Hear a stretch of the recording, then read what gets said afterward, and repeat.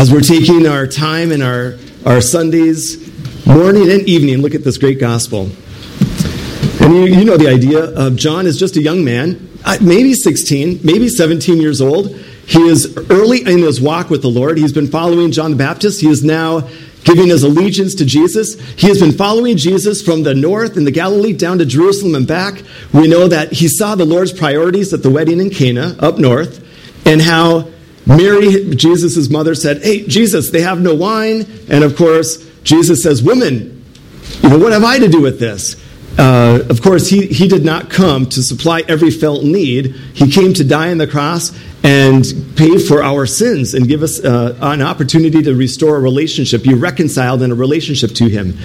So we see his priorities, and then we see his power, because he does satisfy the needs of the wedding by producing the greatest and freshest grape juice out of the water. And then we see his passion as he cleanses the temple and has a great desire for holiness and the worship of God, not making the house of God a marketplace. And it's just great things that the disciples are learning. Here in John 3, the disciples they're with Jesus day and night, right? You agree? They're following Jesus wherever he goes. He's in the Galilee, they're in the Galilee. He goes through Samaria, they go through Samaria. So they must have been listening in on the conversation with Nicodemus. Remember that Nicodemus is a Pharisee, one of 6,000 that was just rigid in strict adherence to the law. They not only tried to obey every single law externally, but they made laws upon laws so they wouldn't break the law that they didn't want to break in the first place. So to keep the Sabbath day holy, they made many, many, many, many laws. So that they would not do work on the Sabbath, they made every little possible thing be work, so that they would not even come close to breaking the Sabbath. In the process, they created a great burden upon which nobody can handle, the burden of keeping the law. How many can keep the law? 0. Not one is righteous. No, not one. There's no man that seeketh after God. God is the one that pursues and seeks after us. So we have all of these truths, and so Nicodemus comes to Jesus by night. The word night in the Gospel of John is actually always used in the sense of hiding something or even some type of negative connotation. So the idea nobody knows for sure, but probably Nicodemus does not want to be uncovered, that he's really questioning and beginning to be intrigued by who is this Jesus that performs these signs in Jerusalem. Of course, as Nicodemus says, "Hey, it is impossible for a man to do this without God." Right? "Rabbi, I know you are a teacher, come from God. Why do I know you come from God? Because no man can do these things unless God is with him." That's an impossibility. Jesus turns around with another impossibility. Blowing Nicodemus out of the water, Jesus says, "Nicodemus, unless a man is born again, he cannot enter the kingdom of heaven." You cannot. It is impossible, Nicodemus, for you in your law-keeping tradition, no matter how strict you adhere to the law, it is impossible for you to enter the kingdom of God, which I do believe is the literal earthly kingdom for the Jewish people, with the Messiah as the king in Jerusalem, ruling over all this regenerated planet in the millennial kingdom, but also the eternal state, heaven. Nicodemus, you cannot get one toe into the kingdom of God, into the kingdom of heaven, unless you are born again. Wow. So then Nicodemus has this conversation. How can this be? Jesus gives examples of physical birth. That which is born of the flesh is flesh. That which is born of the spirit is spirit. We talked about that. He talked about the wind, how the wind blows, but nobody knows where it began and where it's going. But yet we see the effect of the wind in the flags, in the trees, in the leaves, in the grass. We see the effect of the wind. In the same way, who can really understand the new birth? We do know this. It happens at a moment in time. It is instantaneous. It doesn't necessarily produce a lightning bolt of feeling. Like for me it did. I was 26 when I was born again. And so I understood I was dead in sin and then alive in Christ. I was in the kingdom of darkness, transferred into the kingdom of the Son of his love. I knew it instantly. It was like, honestly, as powerful, I think not as powerful, but just like the road to Damascus for Paul. It was that. My eyes were opened that instantly. So salvation, justification is a moment in time where you place your faith in Jesus Christ. He gives you a new nature. He gives you the Holy Spirit. You are no longer under condemnation, but you are now alive in Christ, clothed with his righteousness, your sin having been paid for by Jesus Christ on the cross. It's a great thing. And then remember how Jesus gives Nicodemus the third illustration, the snakes, the vipers with Old Testament Israel in Numbers 21, that as the bronze serpent was lifted in the wilderness so that anyone who was bitten by a poisonous viper could look at it and instantly be healed, so anyone who places their faith in Jesus Christ alone as the object of their faith, his death for their sins and resurrection, will be saved. For God in this manner so loved the world. He loved the world that here's how, that he gave his one unique son, the second person of the Godhead, on the cross to pay for our sins, that whoever believes in him, places their faith in him alone, will be given eternal life and shall never, never perish. Isn't that wonderful? It is absolutely glorious. And Nicodemus is now hearing how to enter the kingdom of God, how to enter heaven. It is not by his works, it's not by his law keeping, it is by faith in Jesus Christ alone. And it's something that we need to make sure we are sharing the good news with everyone in our sphere of influence. So now let's continue on in the text. We're in verse 17. For God did not send his Son into the world to condemn the world, but that the world through him might be saved. Saying it basically the same thing in verse 17, God said he did not send his Son to condemn the world. Jesus did not come to produce the judgment sentence on fallen mankind. We have already done that through our birth in Adam, with our sin nature. We are already born in rebellion, as Colossians says, with wicked minds alienated from God. So Jesus did not come to condemn the world, but to save the world through him. Look at that. Verse 17 is exclusive, everyone. God did not send his Son into the world to condemn the world, but that the world through him alone. It's exclusive. I have no problem with exclusivity. I know our modern culture, political correctness, does not allow for Jesus to be the only way to heaven. The Bible says he is the only way to heaven, and that's where I stand. I want my airplane pilot to be as exclusive as the runway. I don't want him just to land any old way. He's got to land right here. Salvation, justification, reconciliation with the true living God, there's only one way. Through him, through Jesus Christ alone. That's how the world will be saved.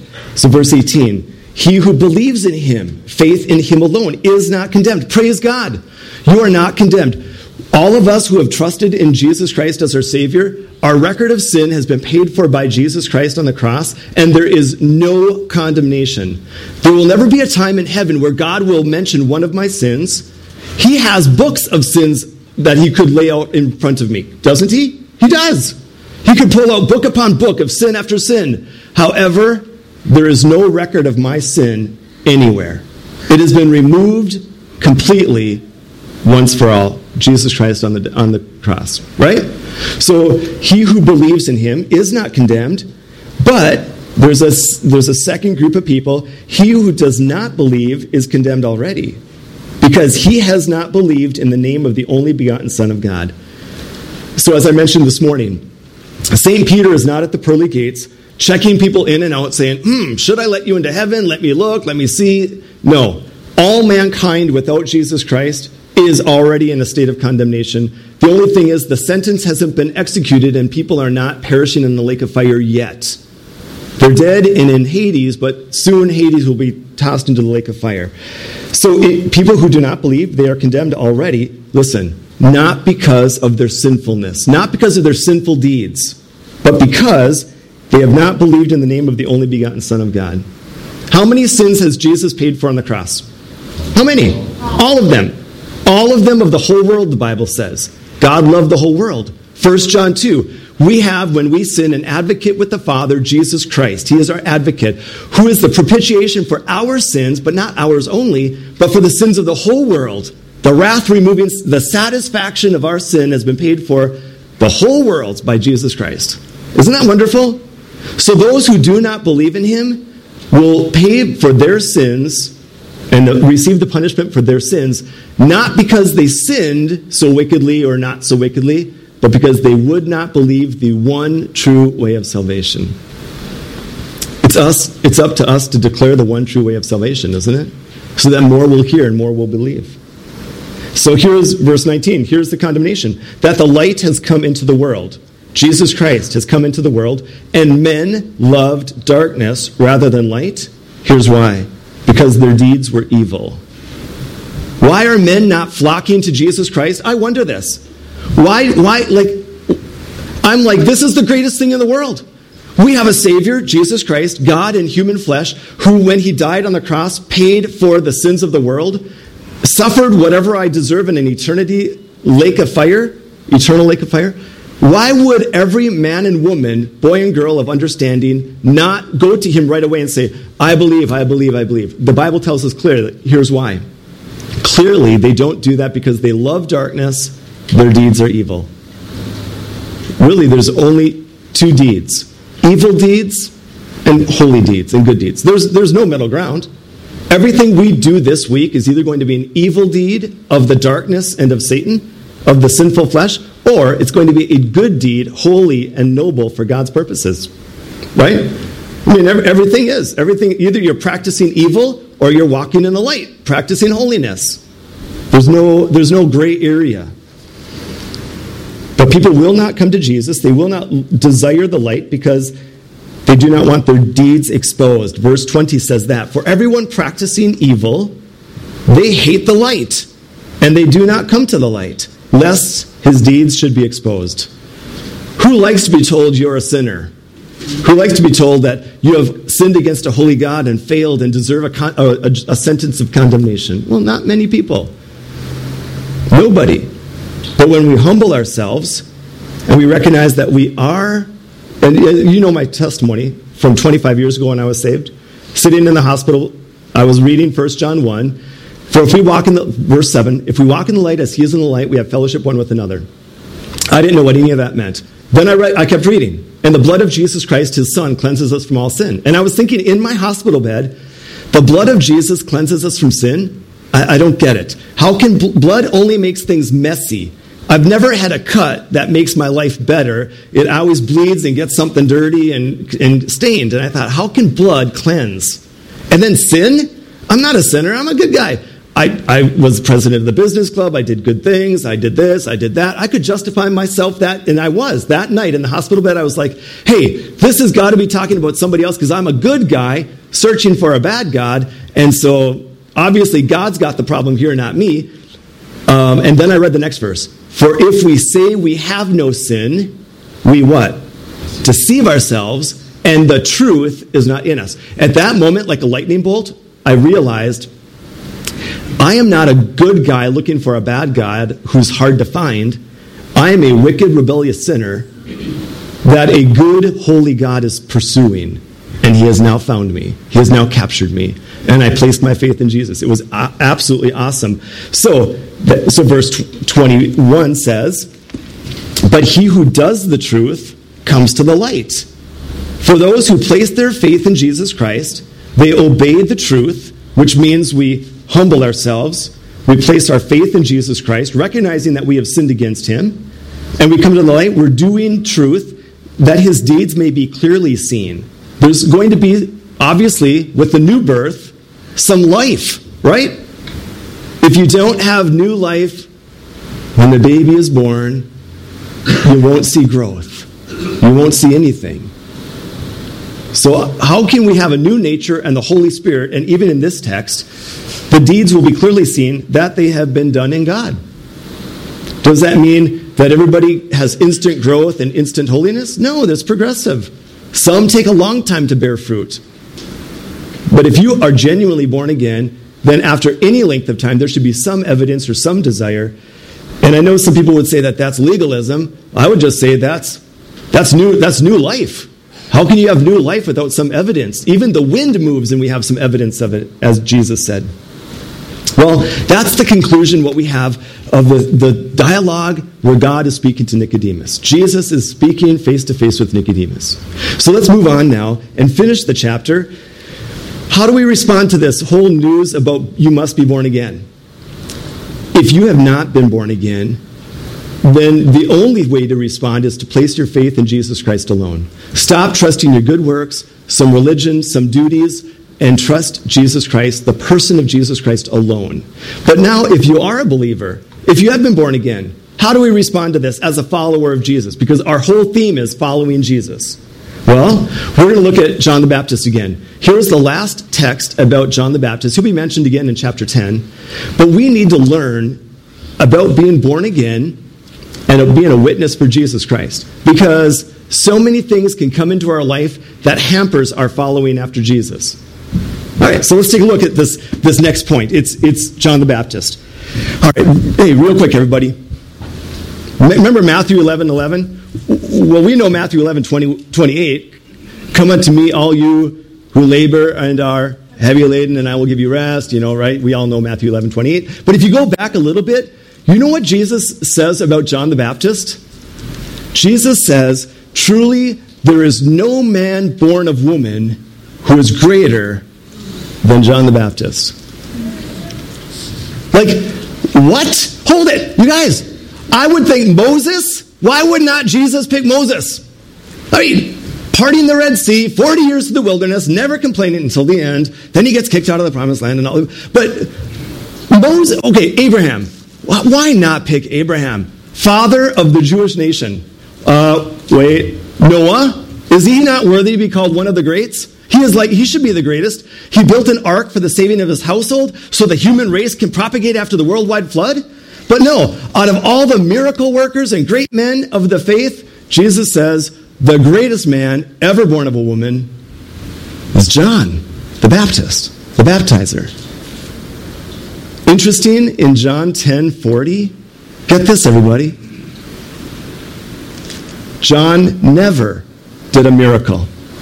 John 10, verses 40 and 41, John never performed a miracle. Not one miracle in his whole life. All he did was preach the word. Jesus says the greatest man ever born of a woman didn't even do a miracle. Are we so different, aren't we? What do we love? The miracles.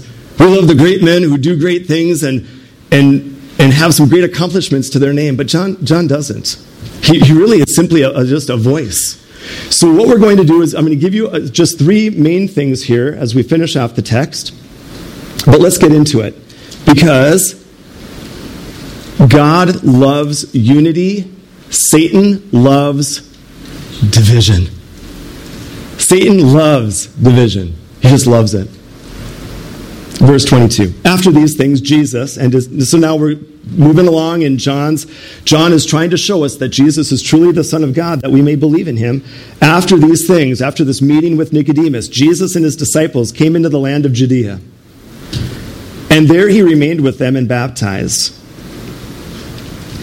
He doesn't have, I don't think yet, maybe all of his disciples, but those whom he has called are ministering and baptizing along the river. Verse 23, now John also was baptizing in Ainon near Salim, because there was much water there. And they came and were baptized. For John had not yet been thrown into prison. So it kind of gives us the time frame. Also realizing that John is still baptizing and preaching. He's going to be arrested shortly, but Jesus is also preaching and baptizing. Sounds like competing ministries, doesn't it? I mean, who loves to see another church prosper and grow when maybe your church is dwindling in size? Right? Listen to this, verse 25. Then there arose a dispute between some of John's disciples and the Jews about purification. There's a discussion. John's baptism was a baptism of repentance toward the remission of sin, and the Jews were used to using water for purification rituals. So which was it? What was going on here? So there was a dispute, a discussion, a division, and an argument. Verse 26, and they came to John, and they said to him, Rabbi, these are John's disciples. Notice, not everybody has flocked to Jesus yet. There's still John followers going on. Can you picture this? They came to John, and they said to him, Rabbi, he who was with you beyond the Jordan, who's he talking about? Who was with John beyond the Jordan? Jesus. They're not even calling Jesus by name. They're saying, hey, that one guy, right? That one guy baptizing beyond the Jordan with you. You used to hang out with him. To whom you have testified, we've heard you talk about this man. Behold, he is baptizing, and all are coming to him. Do you see the problem? John at one time had crowds, massive crowds lined up on the riverbanks. Religious leaders, common people, soldiers, Roman soldiers. He said to the Roman soldiers, you want evidence of repentance? If you have, just all of these things, he's got crowds and crowds and crowds, day after day after day. Now Jesus is on the scene, and his numbers are dwindling, and Jesus' numbers are growing. He started out with just Andrew and John, Philip, Peter, Nathaniel. 5, right? Remember? John 1? Now he is running hundreds. Problem. Big problem. All are coming to him. Yeah, you know what? If I was John the Baptist, I'd be like, okay, you guys, we got to have a little ministry plan. How are we going to get those people back to us? I mean, we should go 50-50. Why should we lose all of our crowd just because he's on the scene? Let's go 50-50. And by the way, maybe he should move to the north, and we'll get the southern people, and he'll get the northern. Spread ourselves out, and we can have our radio ministry and satellite churches, and Jesus can be up here, and he can do his thing, and we'll be happy. But just maybe we should ask him to move away. I mean, this is kind of like what modern John the Baptist would do. But here's what John said. Here's what makes him great. Here's my first point tonight, everybody. Everyone serves at God's pleasure, not our own. Everybody serves in the church at God's direction and pleasure, not ours. Listen to how John responds. Here's why Jesus said John was the greatest born of woman. John answered and said, a man can receive nothing unless it has been given to him from heaven. John has learned from the Master. Do you remember when Jesus was with Pontius Pilate? And Pilate said, listen here, do you know I have the authority over your life? I mean, look at who he's talking to. He's talking to the Creator God. Do you not know that I have the authority, Jesus, over your life as Pontius Pilate, the governor of Judea, under the Roman Empire? And Jesus says what? You have nothing. You have no power unless it had been given to you by my Father. Don't abuse it. You know, that isn't that crazy? So don't forget this. Your sphere of ministry is chosen and given by God. And if he gave it, can he take it away? Sure. John the Baptist, I would say if he's the greatest born of woman, give him a long ministry. Don't you guys agree? Give him a 40-year ministry or a 50-year ministry. No. John gets he gets how many months? It's a short time. John's whole ministry from beginning to end is not a long time. He gets beheaded very soon. Some people want gigantic churches and big names, their name on the billboards, their face everywhere, and they will try to do anything in ministry to get there. But sometimes God says, no, I want you in a small church ministry. I think the way that God is working through the church is not, he's using mega churches, don't get me wrong. He is. He's using mega churches. But I really think he's also using small local churches doing their faithful ministry day after day in their little areas. Right? Because, as John said, everything that is received comes from the Father. Our ministries, our sphere of influence, what you're doing, and God can increase that, and God can decrease it. He's given me a ministry of 25 years, and he could kill me tomorrow. He could take me home. He could give me another 25 years. But I don't know, but we have to trust him. I love this. So John is saying, if my numbers are dwindling, well, that was the plan from the start. It was never about me in the first place. It was always about the Messiah. So let's move on to verse 28. Here's my second point. Listen to verse 28 and 29. You yourselves bear me witness. Listen, disciples, you heard me say that I said, I am not the Christ, but I have been sent before him. I'm just a sent one. Verse 29. He who has the bride He is the bridegroom. But the friend of the bridegroom, who stands and hears him, rejoices greatly because of the bridegroom's voice. Therefore, this joy of mine is fulfilled. Isn't that great? Second point, joy comes from serving God and not serving ourselves and our own pleasures. Joy really comes from serving God. You can find some joy in serving yourself, but it does not last. After the sin or whatever, we've tried to satisfy ourselves. That joy is happiness only temporary. But true joy comes just from abandoning yourself and serving God, serving Jesus Christ. So John says, listen, my disciples, at a wedding, who is important? The groom. The bride and the groom are important. The best man, he only prepares things for the groom. And so John says, you guys, I'm just the best man. Jesus is the groom. In the Old Testament, it was Jesus in Israel. In the New Testament, it's Jesus in the church. But John says, hey, I am just the best man. I'm not the center of attention. When the bridegroom and the bride are in the room, nobody is looking at the other attendants, are they? Everybody's looking at the bride and groom. Nobody is looking at those who are pouring punch or cutting cake or the attendants in the wedding party. Even though you have a head table where the whole wedding party is assembled, where do your eyes always gravitate? What are the bride and groom doing? Clink, clink, clink, clink. Oh, they're kissing. Everybody look. Nobody is looking at the flower girl and flower boy, as cute as they are, or the ring bearer. They're looking at the bride and the groom. And so John says, when I hear the bridegroom's voice, that's what brings me joy.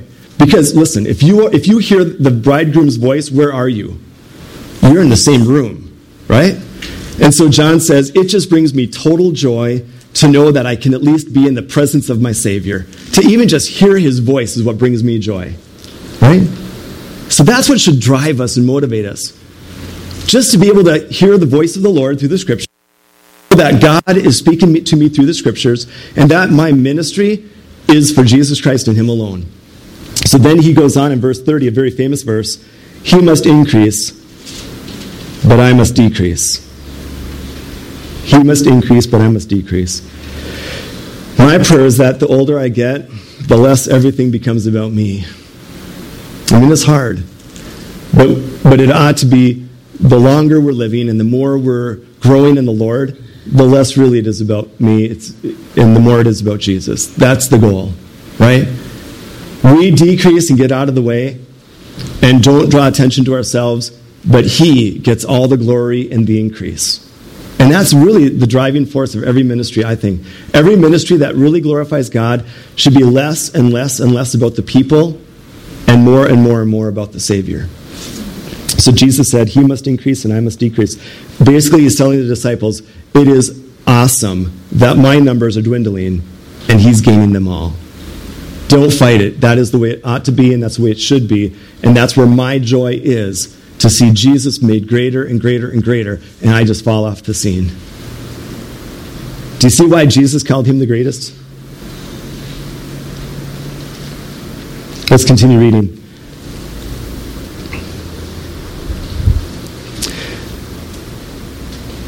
Verse 31. He who comes from above, Jesus, he's above all. He's sovereign.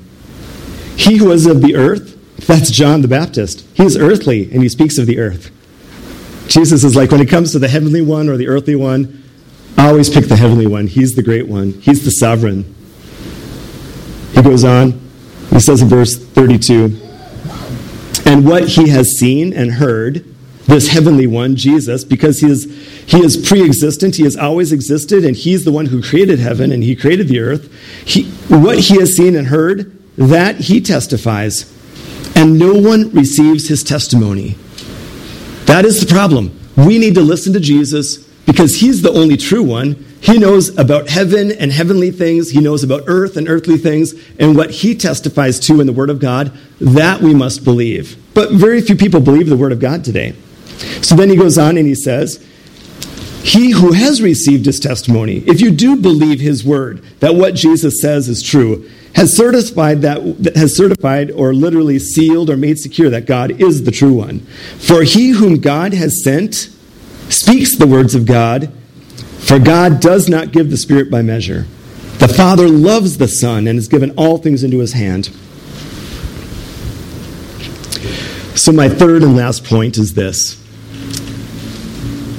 Genuine humility isn't about saying, God is great and I am a loser.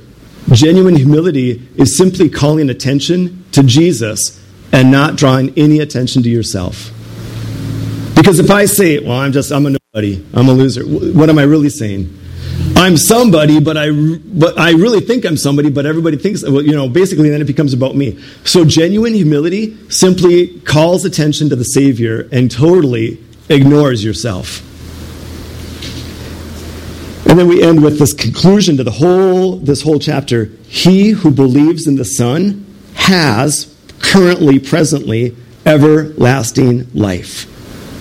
That is the gospel. And he who does not believe the Son shall not ever see life.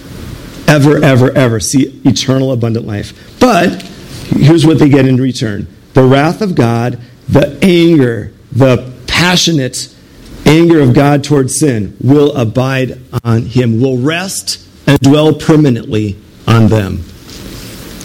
That is very sobering, right? So Nicodemus, did you learn your lesson? Do you believe that you must be born again, or the wrath of God will abide permanently upon you? Well, we know Nicodemus does believe, right? He does believe by the end because he's there at the burial of Jesus Christ.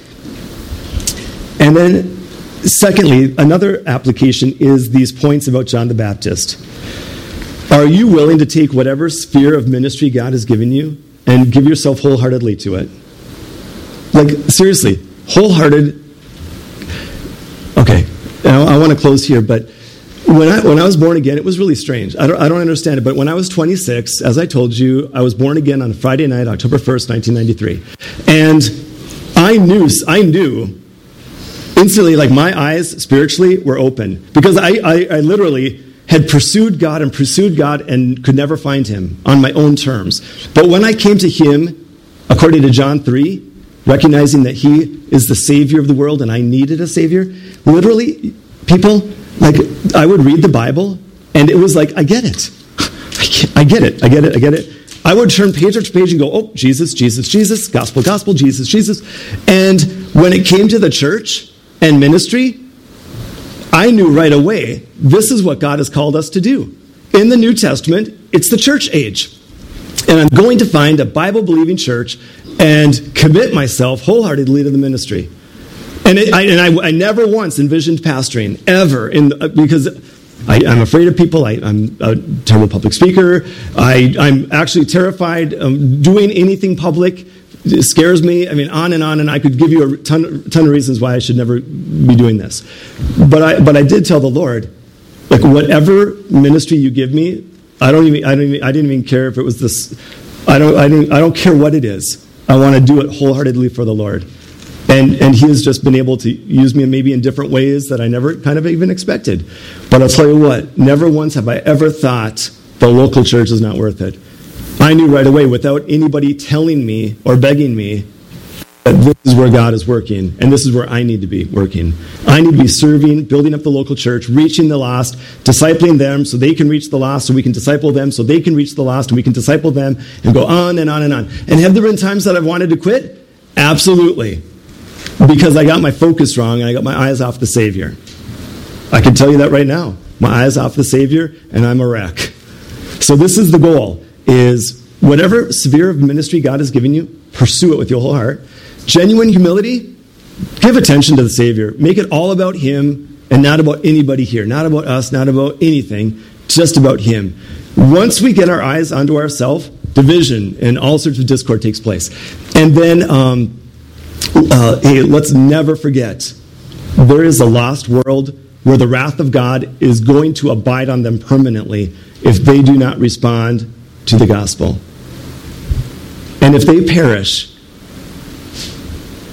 wow, it frightens me. If I think about it at night, and the lake of fire, and an individual being tossed into this boiling pool, 25 million degree Fahrenheit liquid, fire, and not just for a little moment, but for all eternity, where their smoke will rise up before the Father. Boy, is that motivating, right? Even for your enemies, to want them to be spared that, right? All right, so let's do our part this week. Let's encourage one another, pray for one another, and then let's see who we can reach this week. And let them know, hey, you must be born again. You cannot enter heaven. You cannot. It's impossible unless you are born again. I don't know, maybe somebody will say, well, just like Nicodemus, well, what do you mean born again? Well, then we can go on and explain, right? Isn't God good? I love the Gospel of John. Way different than Judges, right? Wow, this is such a treat to be able to looking at the Savior. Let's pray. Father, I thank you for this assembly of believers, and even for those who are hearing this message, I pray that if they are without Jesus Christ, that they will place their faith in him alone, that they will recognize Jesus is God in flesh, and that he died on the cross for our sins, according to the Scriptures. And he did rise from the dead on the third day, and anyone who ever believes in him shall be given eternal life. At that moment, life eternal that can never be taken away from them. And for those who reject and do not believe in him, they will perish with your wrath abiding on them forever. Nothing could be more motivating than to see that your love has been given to this world at such a cost.